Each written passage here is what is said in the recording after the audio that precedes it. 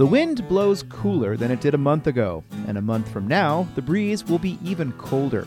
Where will the rushing air take us?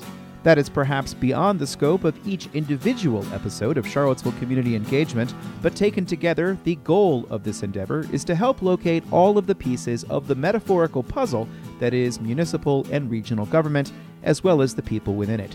It's October 26th, and I'm your host, Sean Tubbs. On today's show, the latest campaign finance reports are out a week before Election Day. Area planning and housing directors provide updates on projects throughout the region. Charlottesville is seeking a firm to help with financial advice related to long-term debt, and Piedmont Virginia Community College is extending a tuition assistance program.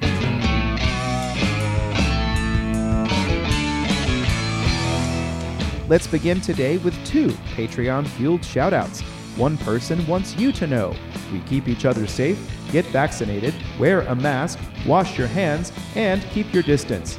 And in another one brand new Patreon supporter wants you to go out and read a local news story written by a local journalist, whether it be the Daily Progress, Charlottesville Tomorrow, CBO Weekly, NBC 29, or CBS 19, or something else I haven't mentioned. The community depends on a network of people writing about the community. Go learn about this place today. We'll begin today with a quick update from 3 newsletters ago. On Saturday's program, I wrote about the suspicious package that was found Friday night by the federal courthouse in Charlottesville. The Virginia State Police bomb squad was called, and the item was deemed to be no threat to public safety. Over the weekend, City Communications Director Brian Wheeler confirmed to the Daily Progress that the suspected threat was a personal item. Jury selection began yesterday in the Sines v. Kessler trial, as well as the defeat of a motion from defendant Christopher Cantwell to sever himself from the case.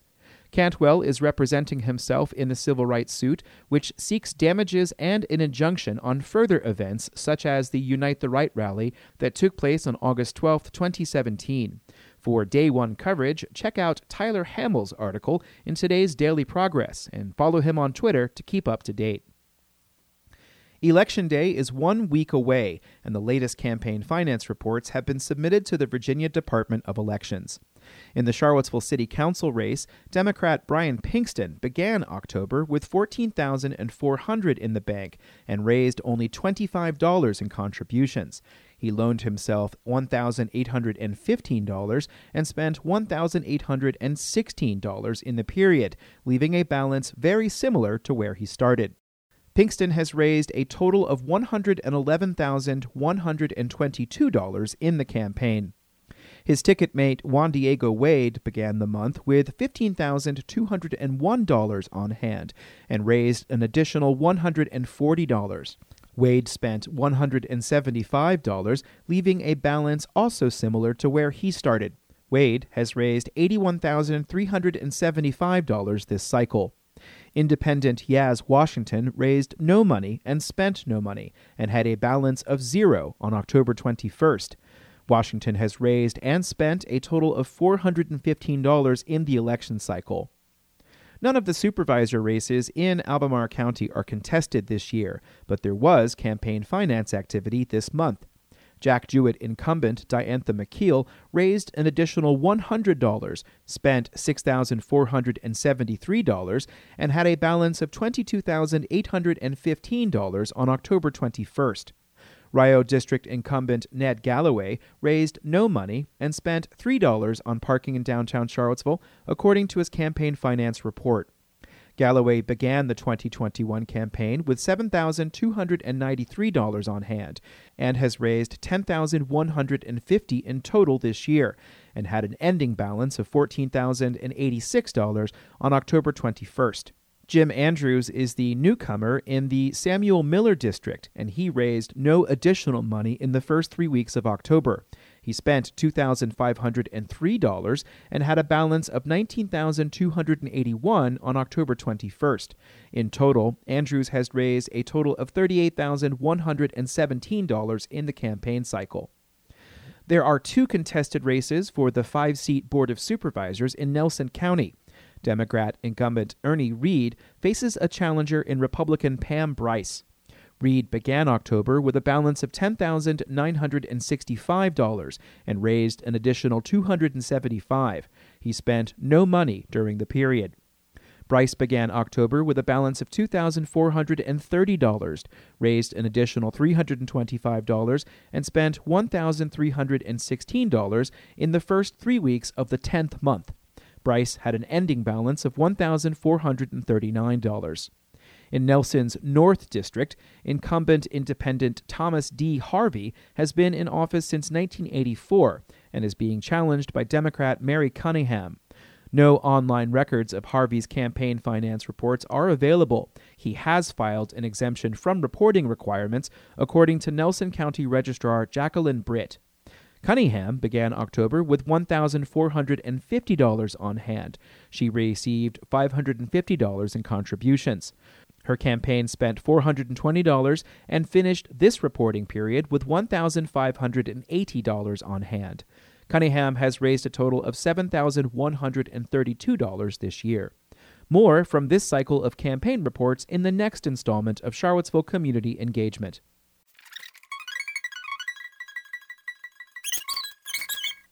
Charlottesville has issued a routine request for proposals for a firm to provide advice with financial services related to the city's capital improvement program, as well as the issuance and administration of debt. The city's request details the city's existing $207 million in outstanding debt, which includes a total of $17.8 million in debt service for the current fiscal year. Charlottesville sells municipal bonds each spring for the capital improvement program, as well as the 4 utilities that are all separate accounts. This year, the city issued $20.8 million in bonds, $8.22 million of which is for new debt. The city has held a AAA bond rating from Standard & Poor's since 1964 and a AAA bond rating from Moody's since 1973. The request for proposals comes at a time when the city is anticipating sharp increases in capital spending to pay for $75 million in upgrades at Buford Middle School, as well as a $10 million a year commitment to affordable housing projects. In September, Council signaled to budget staff that they no longer wish to pursue local funding for the West Main Streetscape, a multi-phase project that also included funding from the Virginia Department of Transportation. Council was told in September that the additional spending will require additional tax resources. Piedmont Virginia Community College announced this morning that a tuition assistance program will be extended into the spring semester. The PVCC for You 100% initiative covers 100% of tuition and fees for qualifying students. Here's a couple of sentences from the press release. During the current fall semester, the PVCC for You 100% program has made it possible for 431 students to receive $508,842 in additional funding to cover the full cost of their tuition and fees. For the full academic year, PVCC estimates $1.4 million in funding for over 700 students. To be eligible, participants must be a Virginia resident, go through the financial aid process, and have a household income of less than $100,000 a year. Alternatively, the student could have been laid off or furloughed due to COVID-19. The student must also enroll in at least 6 credit hours. To apply and for more information, there's a link in the newsletter at pvcc.edu. Finally, in our news roundup, a correction.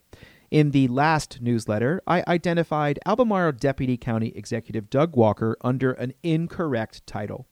To make up for that, why not an additional soundbite or two from Mr. Walker, in which he highlights an item from the recent report from the county's Facility and Environmental Services Department. And I wanted to draw your attention specifically today to the Energy Management Program update, which includes a report on very real and meaningful savings the county has been able to realize in building operation through this program, which tracks and optimizes energy consumption in our buildings. Energy consumption at the Scottsville Community Center, the Crozet Library, and Northside Library has been reduced to 25% of fiscal year 2017's figures due to the program. At Crozet Library, the issue had been a missing sensor in the building. In Scottsville, there were relatively minor repairs needed and operational adjustments made. And at Northside, programming adjustments help to realize those savings. Walker said in addition to saving money, these reductions will also help Albemarle meet its greenhouse gas reduction goals.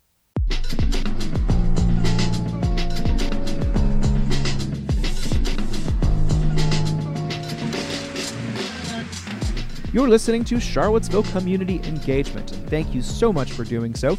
Your support and everybody's support helps ensure I can continue to put this information out as often as I can.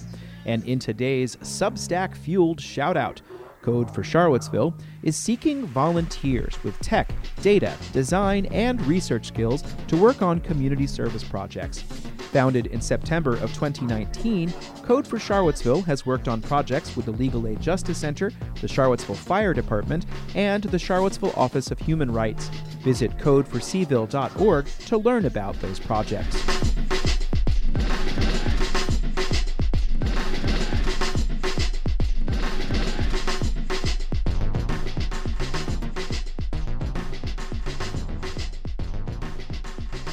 And now our long segment for this installment.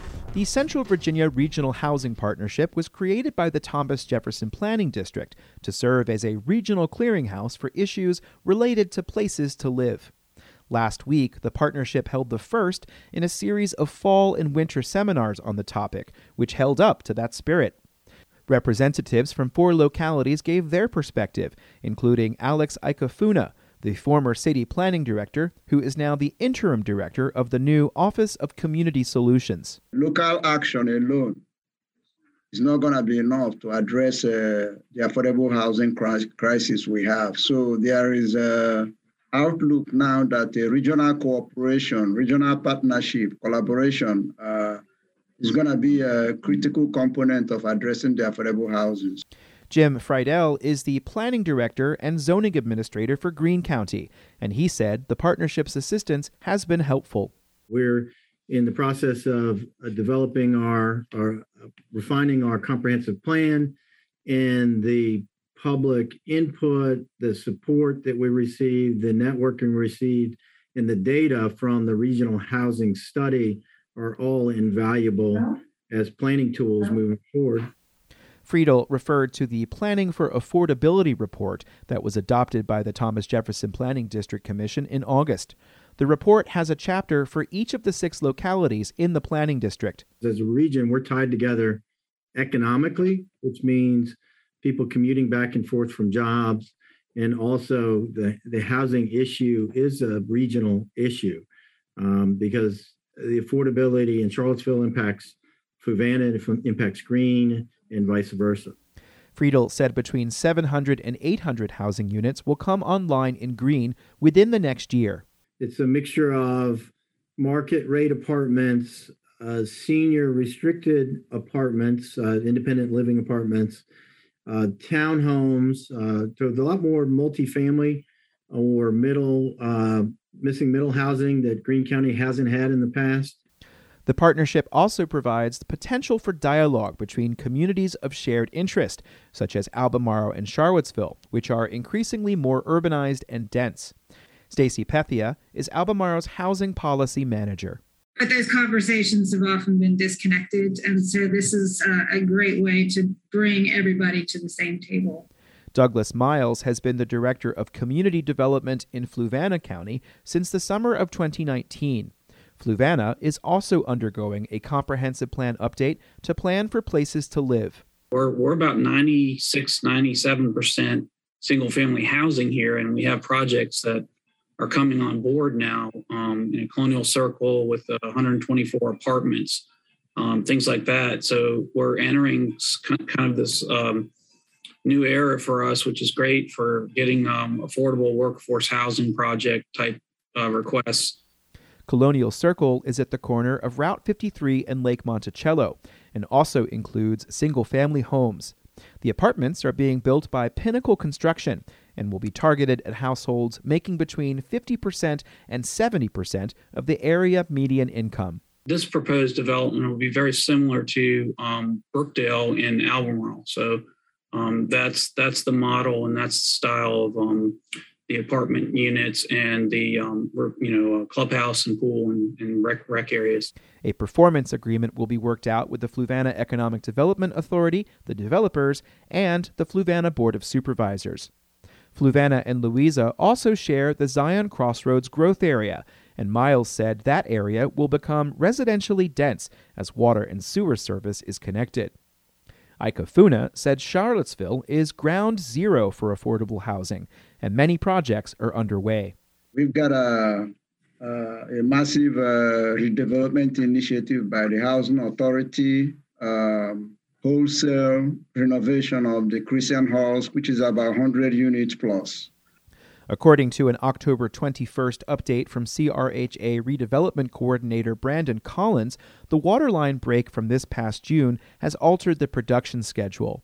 All residents will eventually be moved out of the building and to other housing covered through vouchers for the duration of construction.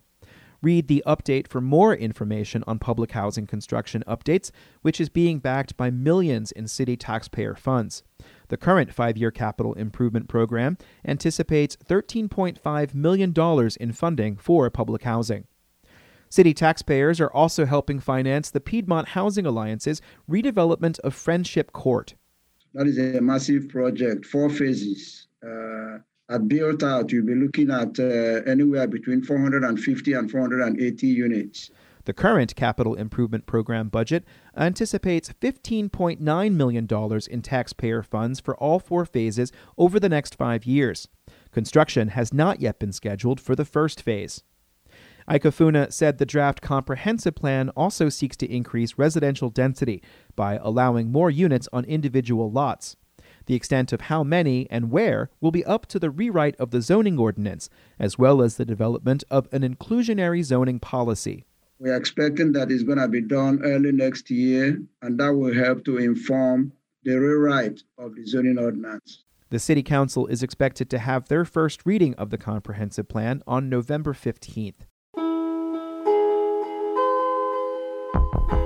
And that's it for this installment of Charlottesville Community Engagement. Special thanks today to Jen Finazzo for providing her voice for the PVCC Soundbite.